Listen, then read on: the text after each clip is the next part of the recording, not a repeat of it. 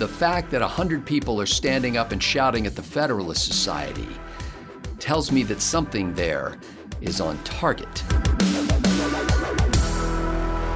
If you're for free speech, well then just shout it out. Hi, I'm Scott Ott with Bill Whittle and Stephen Green. This episode of Right Angle brought to you by the faithful members at BillWhittle.com. These are the kind of people who, if they were watching this video right now, would be hitting like buttons and subscribing to things and hitting notification bells and stuff like that. If you're that kind of person, do all those things to prove that you're worthy of membership at BillWhittle.com, and then go over and join. Push all the buttons. Just everything you can. Just keep pressing buttons until something happens. Ladies and gentlemen, there was an incident at Yale Law School earlier this month where the Federalist Society was having an event, and some protesters decided that they didn't like what was being said from the stage, and they decided, about 100 of them, to heckle and basically shout down the speakers. And so they did that, and that's normal. We expect that. After all, that's what law school is all about, isn't it? Just shutting down people who are trying to express their opinions. So the interesting thing about this story is that a federal judge followed up that incident with a note to colleagues that basically said, you should find out who the students who were involved in this incident at Yale Law School, and just make sure they don't become one of your interns later on. And that was the unusual thing about it. But Stephen Green, I couldn't help with my rampant runaway imagination to think of a day when the left will be making the following argument. The argument is this: if free speech means I can stand up and say anything I want, then free speech also means that I can stand up and say anything I want at the same time that you're saying it. In other words, it's free speech to shout you down. And now this only comes into play if there's some connection with the federal government. So at universities, typically when they've wanted to appeal to any kind of constitutional codicil, they've connected it with some sort of federal funding. So if students are going to the university on federal funding, if the university receives federal grant money or anything like that, for projects, for research, then therefore the federal government is involved and free speech must be protected at that institution. Steve, why am I wrong that people on the left are going to be making this argument in, I'm saying, less than 3 years? Well, despite what I said on the backstage show that is very special and available only to BillWhittle.com members, I made some quick quip about there not being any clever leftists, but clearly that's not true. I'm sure there's one somewhere. We just haven't found him yet. But the reason this isn't going to happen, the reason they're not going to make this clever free speech argument, is the left no longer believes in free speech. It will not occur to them to make this argument, this clever sort of turning free speech on its head thing, because they don't support it. And they're very blatant about it. We went from the left used to be liberal in the old fashioned sense. And I would have disagreed with them on pretty much every policy they would want to enact, from, say, Woodrow Wilson through, well, ever. But when it came to speech issues, the left was actually liberal. I don't think Lenny Bruce was a particularly conservative guy. I know Tom Lehrer wasn't. Just to give two examples off the top of my head from the sort of golden age of American liberalism. But they're both very funny, very smart, very entertaining guys. But leftism has become about shouting people down. This is what they want to do. And what's more interesting than one judge saying to other judges, maybe you don't want to hire these people to clerk for you, is that other judges are already doing this. I saw an item on Instapundit today. We're taping this on Tuesday. I'm a contributor there. Glenn Reynolds is still the man. But Glenn Reynolds is, if I remember correctly, a Yale Law School grad. So this is his alma mater that he talks about. And he put up an item where federal judges used to hire for their clerks about 30% of each year's Yale Law School graduating class. Think about that. Wow. If you get this degree, you have a 1 in 3 chance just about of getting a clerkship with a federal judge. That's a big deal. That's why people pay the big bucks to go to Yale Law. Except over the last 3 years, that 30% number has been trending down, while other schools, including University of Chicago, where they still respect some free speech, has been trending upwards. So that fancy, pricey Yale law degree does not mean what it once did. And the reason is the shouting down students and the professors and the administrators who encourage them and tolerate them. Bill Whittle, there's been some suggestion that the students might make the argument if they were being considered for clerkship and then this red flag popped up and said, oh, you were involved in this protest, that one argument they could make was that it was a youthful indiscretion. However, by the time you get to law school, this is after college. So you're already in your early to mid 20s at law school. So it's not exactly like you're a 19-year-old kid fresh out of high school that's engaged in this.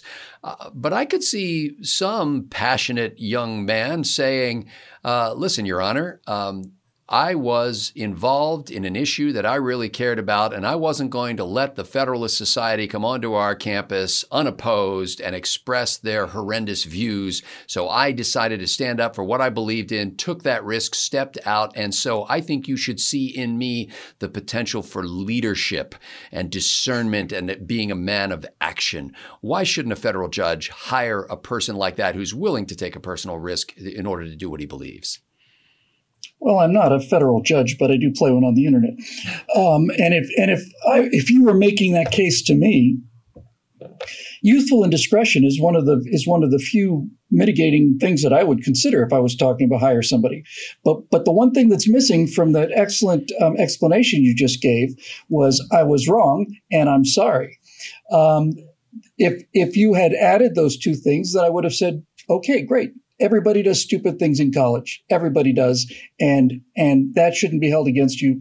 If you understand that you were acting like a Philistine, I was acting like a Philistine when I was in college too. That's what you do when you're in college. You get passionately excited about things you know nothing about. And so you're wrong most of the time. If you're coming to me and saying, Your Honor, or Mr. Judge, or whatever the case may be, yes, I was part of that shouting down protest, but I was an ignorant child then, and I regret that action. Then I say, hey, fantastic, hire.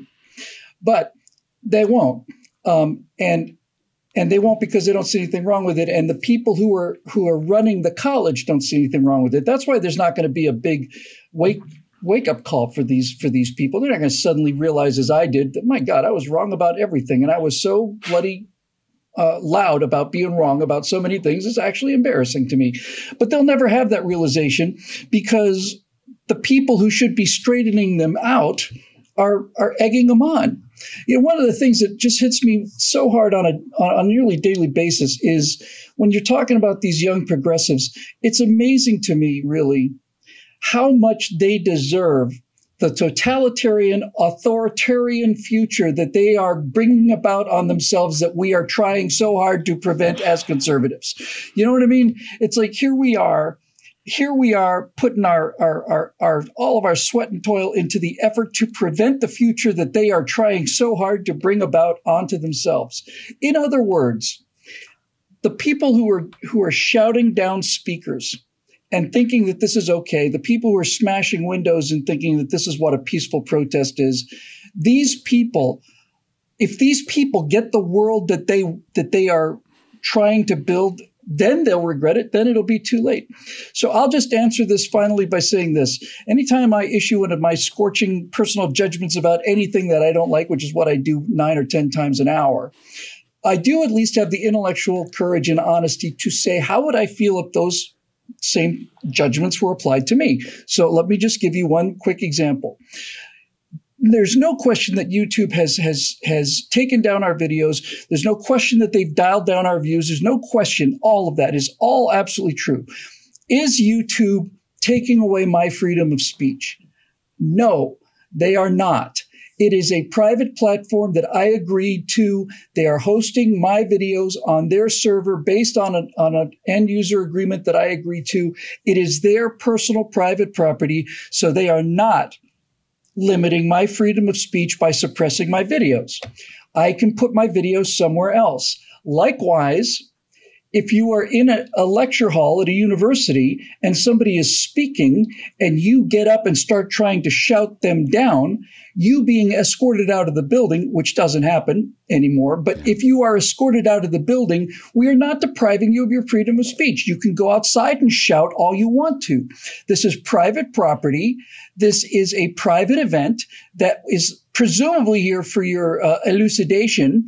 But since you don't know what that word means, go shout at the wall outside. Your freedom of speech is not being deprived. We had this exact same discussion with Colin Kaepernick and the taking a knee, right? If you want to take a knee outside the stadium and protest the national anthem, that's your business. But you don't get to do it in the uniform of an NFL team if I'm the owner of that team, right? You're on private time now. And so this whole argument is moot and stupid, and it's basically just an excuse to continue boorish adolescent behavior until the day they die. Well, if I were coming to your college campus and I was going to be part of a panel discussion on the relative merits of the manual typewriter versus the electric typewriter, and we were going to have a discussion about this for 90 minutes to 2 hours, my guess is that not much of a crowd would assemble to protest what we were about to say, nor would much of a crowd assemble to hear what we were about to say.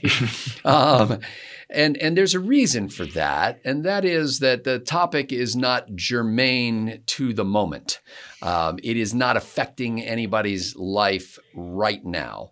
And I'll just finish by saying this. There are, as I understand it, in military aircraft, some defensive mechanisms that allow a jet to throw off some matter as it's flying when it's being shot at by a missile from the enemy. And the reason you do that is because you want the missile to be diverted or to hit that chaff and to explode. But the only reason why you would deploy the chaff is because the missile is on target. And the fact that 100 people are standing up and shouting at the Federalist Society tells me that something there is on target. And I read this as an altogether salutary sign for the Republic. For Bill Whittle and Stephen Green, I'm Scott Ott. Thanks to the members at BillWhittle.com for making Right Angle possible.